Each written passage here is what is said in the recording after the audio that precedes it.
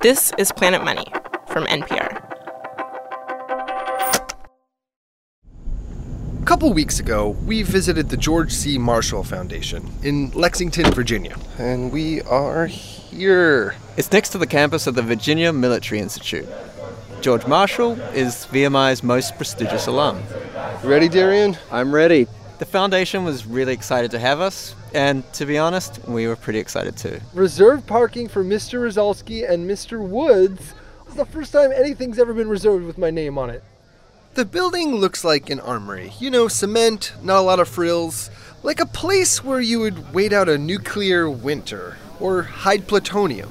Good morning, good morning. Good morning. How are y'all doing? We were there to meet a guy named Paul Barron. I grew up in Houston, Texas, and then after college, I entered the Marine Corps and served for 24 years. I was an air controller and a helicopter pilot. Has anybody told you you have a resemblance to John McCain? I've heard that. Paul does kind of actually look like John McCain. He's wearing a navy blue jacket with a pin. Tell me about that badge on your This is jacket. the Marshall Foundation pin. It has 5 stars on it. Yeah, 5-star. General Marshall was a 5-star general. Paul's an expert on the military strategist and statesman George Marshall.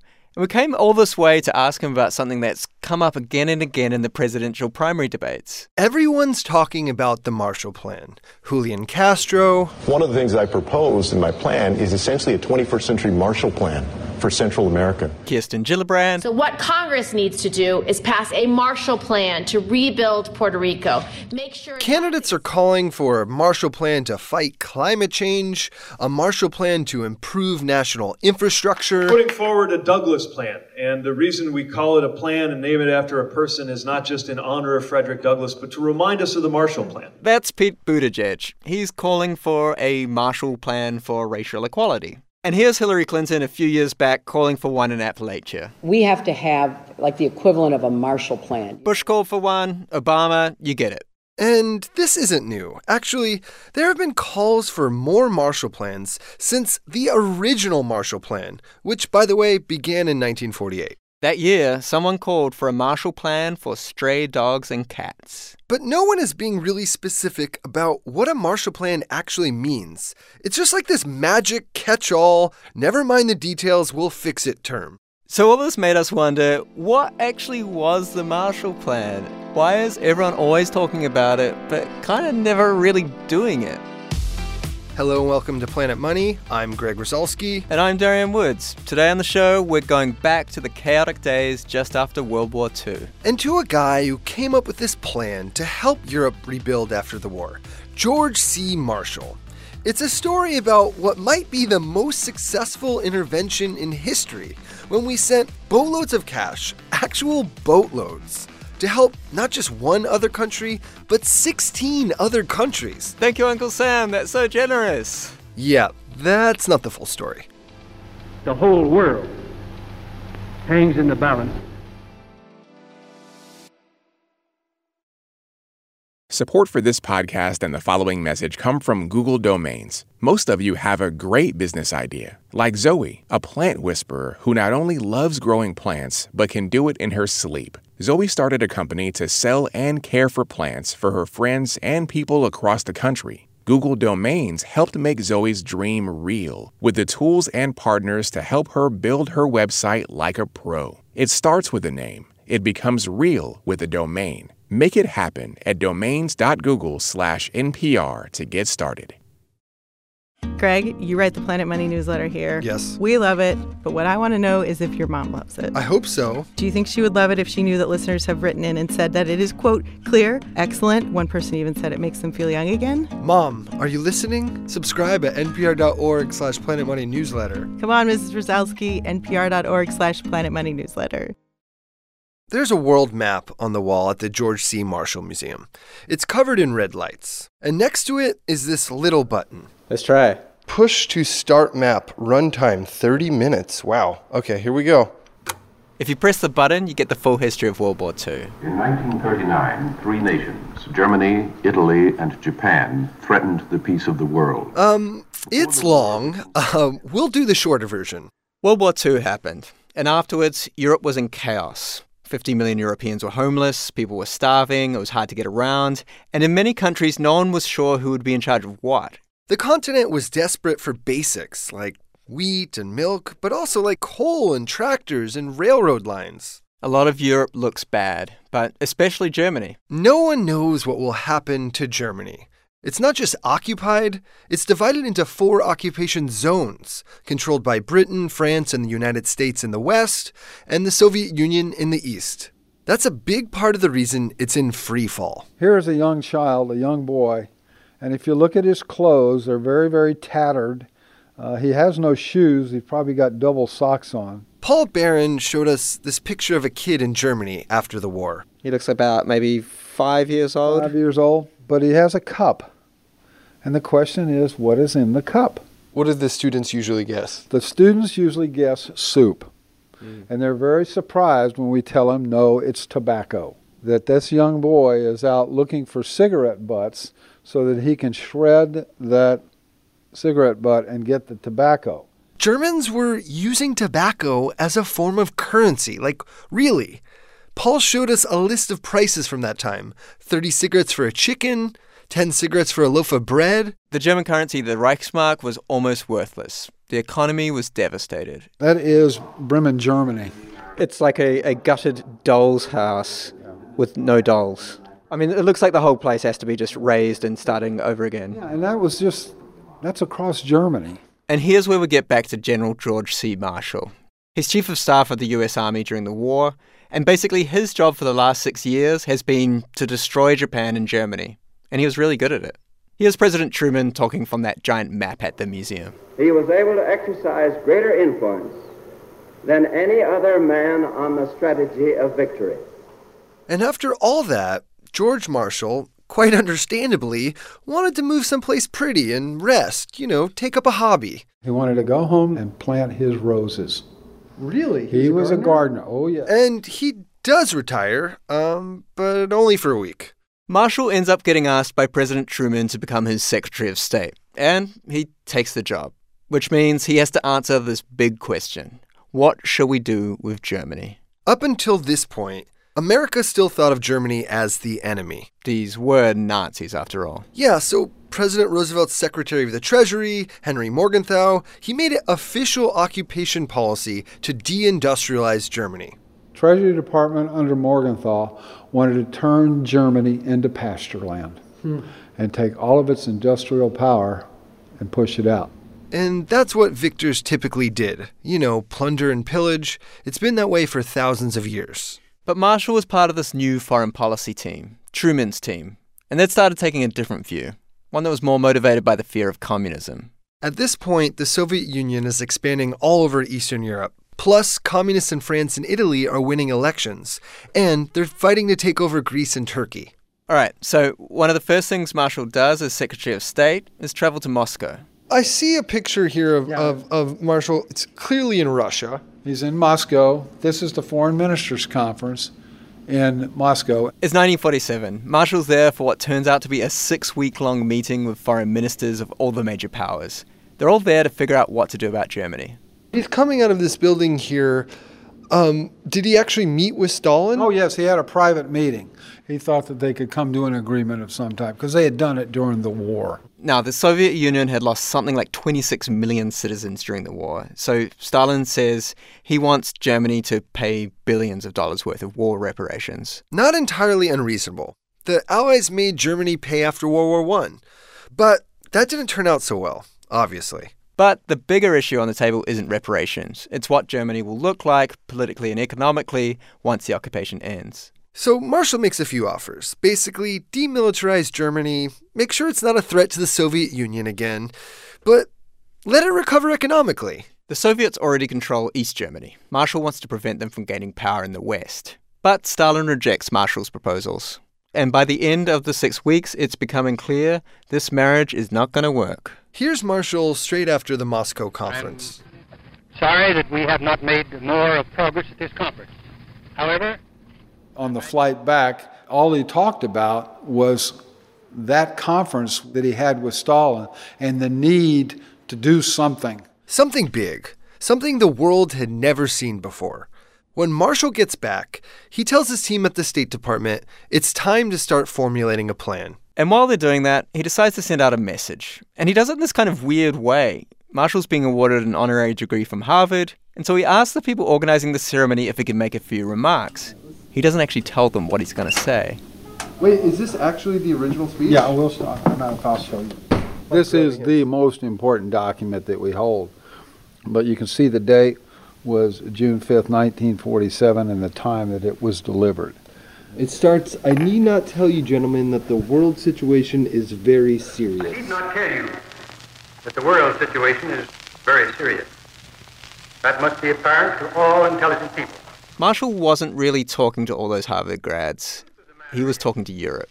If Europe's requirements for the next 3 or 4 years of foreign food and other essential products. Marshall is basically saying, guys, Europe is broke, and it needs help. If it doesn't get aid, things are going to get uglier. Or face economic, social, and political deterioration of a very grave character. The State Department made sure that European media covered the speech, and they got the message. Britain's Foreign Minister Ernest Bevin, for example, he said that Marshall's speech was, quote, like a lifeline to a sinking man. It seemed to bring hope where there was none. But a lot of Americans, including members of Congress, can't believe this. It's a battle to get it signed into law. Marshall travels all over the country trying to sell it. It was just a struggle from start to finish. I mean, this is a massive foreign aid program. And many people are like, what? Why would we want to give that to Europe? But then there's this communist coup in Czechoslovakia. And it becomes clear that Stalin is serious about expanding communism outside of the Soviet Union. And Congress comes around. Using several pens, President Truman signs the bill that puts the Marshall Aid Plan into operation. The European Recovery Program, aka the Marshall Plan, is passed by Congress on April 3rd, 1948. After the break, what happened when America decided to rebuild Germany right under the nose of Joseph Stalin? There will be military tension. And bombers filled with candy. Support for NPR and the following message come from Capital One's business credit card, the Spark Cash Card, offering unlimited 2% cash back on everything you buy for your business. Capital One, what's in your wallet? Visit CapitalOne.com for more information. The yield curve has inverted. In the past, this has been an indicator that a recession is on its way. But will this time be different? Listen to The Indicator from Planet Money, NPR's daily economics podcast, to find out. By the summer of 1948, at any given time, there are something like 150 ships crossing the Atlantic. They're filled with stuff like grain, coal, construction equipment, horse meat. Seriously, horse meat. It's all funded by the Marshall Plan. 16 countries got aid, and that aid was mostly in grants, not loans. It didn't have to be paid back. The money did a bunch of things. It helped Austria build a dam. It helped the UK build cars and pay off some of its debt. It sent mules to Greece. It trained workers. It built factories and roads. Plus, it was good for American business. A lot of the money went into buying American-made stuff, and it made the US look great.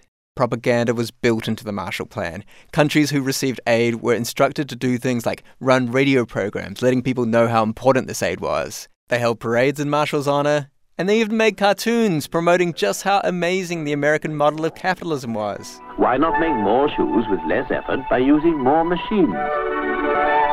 That would mean better shoes and cheaper shoes. Why not make more shoes? Cheaper shoes. Yeah, so the Marshall Plan also came with all sorts of political strings to undermine communism. But beyond the propaganda and the anti-communist politics and the self-serving exchange of American products, the Marshall Plan was actually helping 16 countries build stronger economies. But historian and economist Ben Steele recently wrote a book called The Marshall Plan, Dawn of the Cold War, and he says that the Marshall Plan was really about one country. The whole story really is about Germany, not just the Marshall Plan, but the Cold War is fought about Germany. Who will control Germany? What sort of Germany will there be? Before the war broke out, Germany was the heart of industrial production in Europe. So one of the aims of the Marshall Plan was to make Germany self-sufficient again so that it could end its dependence on the United States and we could end our occupation. And the only way to do that was to restore Germany to its previous position as the main capital goods supplier for Western Europe. So Germany needed to rebuild its economy dollar by dollar, mark by mark. No more cigarettes as currency. That is not going to work. And so in the spring of 1948, the United States decided it was going to pursue currency reform unilaterally in the western part of the country. The United States and its allies introduce a whole new currency, the Deutschmark. New economy, new currency, new start, new you. But there's a problem. Stalin considered this to be an enormous threat to his control of Germany. The new Deutschmark meant Western powers were serious about setting up a separate West Germany, and the Soviets really hated this. They also feared that it would cause a bunch of problems in East Germany, that all those Reichsmarks, now completely useless in the West, would flood the East, causing massive inflation. The new currency was, in effect, an attack on communism. The USSR, fed up and threatened by the Marshall Plan, they blockade West Berlin. And mind you, Berlin, Germany's capital city, is in the heart of the Soviet-occupied zone. They blocked the roads, the railroads, and the canals. Nothing can go in, nothing can go out. 2 million West Berliners are completely isolated. And this starts one of my favorite moments of post-war history. You've got these 1940s planes trying to get around the blockade. They're basically sending everything that the West Berliners need by air. The airlift flows on uninterruptedly, a plane landing or taking off every 45 seconds. They fly in money, tools, bicycles, shoes. Carrots. For about a year, America and its allies fly in everything West Berlin needs to survive. At one point, planes are landing every 4 minutes. Pilots even throw boxes of candy out the windows as they're flying in, with these little parachutes made out of handkerchiefs. Meanwhile, the U.S. is sanctioning the Soviets too. So fast forward to May 1949, Stalin comes to the conclusion that the blockade has been a strategic failure and a diplomatic failure. He lifts the blockade. And simultaneously with that, the United States and its allies create an independent West German state, the Federal Republic of Germany. Ben Steele says it was the first step in creating what would become the European Union. The European Union, as we know it today, was really an idea that began with the Marshall Plan in the State Department. The Marshall Plan rebuilt Germany, but the money also convinced France to let a rebuilt Germany exist. It created a Western bloc, united against communism, that would lead directly to the EU. Now, George Marshall, he was this humble guy, and he probably wouldn't claim credit. But do you know who did think what he did was awesome? That's the Nobel Peace Prize. Oh, whoa. I've never seen a Nobel Peace Prize. Wow. General George Marshall mounts the rostrum. It's so much smaller than I thought it'd be. The Marshall Plan ultimately cost American taxpayers $13.2 billion. And that's about $150 billion today if you adjust for inflation. But our economy is much bigger now. A better yardstick might be using GDP. The Marshall Plan amounted to 5% of GDP. That would be nearly $1 trillion today.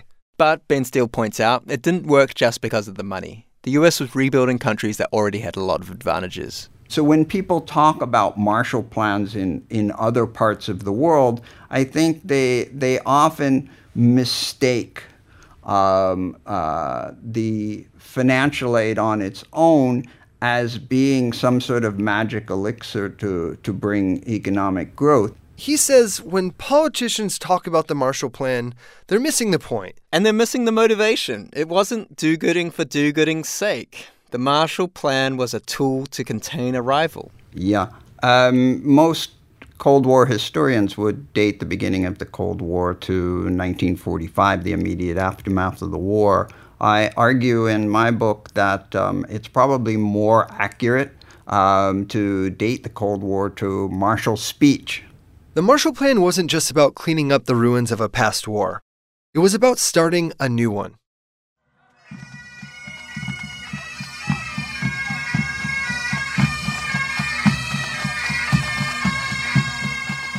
Got a plan to save a continent? Email us, planetmoney@npr.org. We are also on Facebook, Instagram, and Twitter @PlanetMoney. Today's show was produced by Liza Yeager, with editing from Jessica Weisberg and Bryant Erstadt. Alex Goldmark is our supervising producer. And thanks very much to Cynthia Betebiza for fact-checking. That music in the background, we recorded that at the Virginia Military Institute. They were practicing for a parade. I'm Darian Woods. And I'm Greg Rosalsky. This is NPR. Thanks for listening.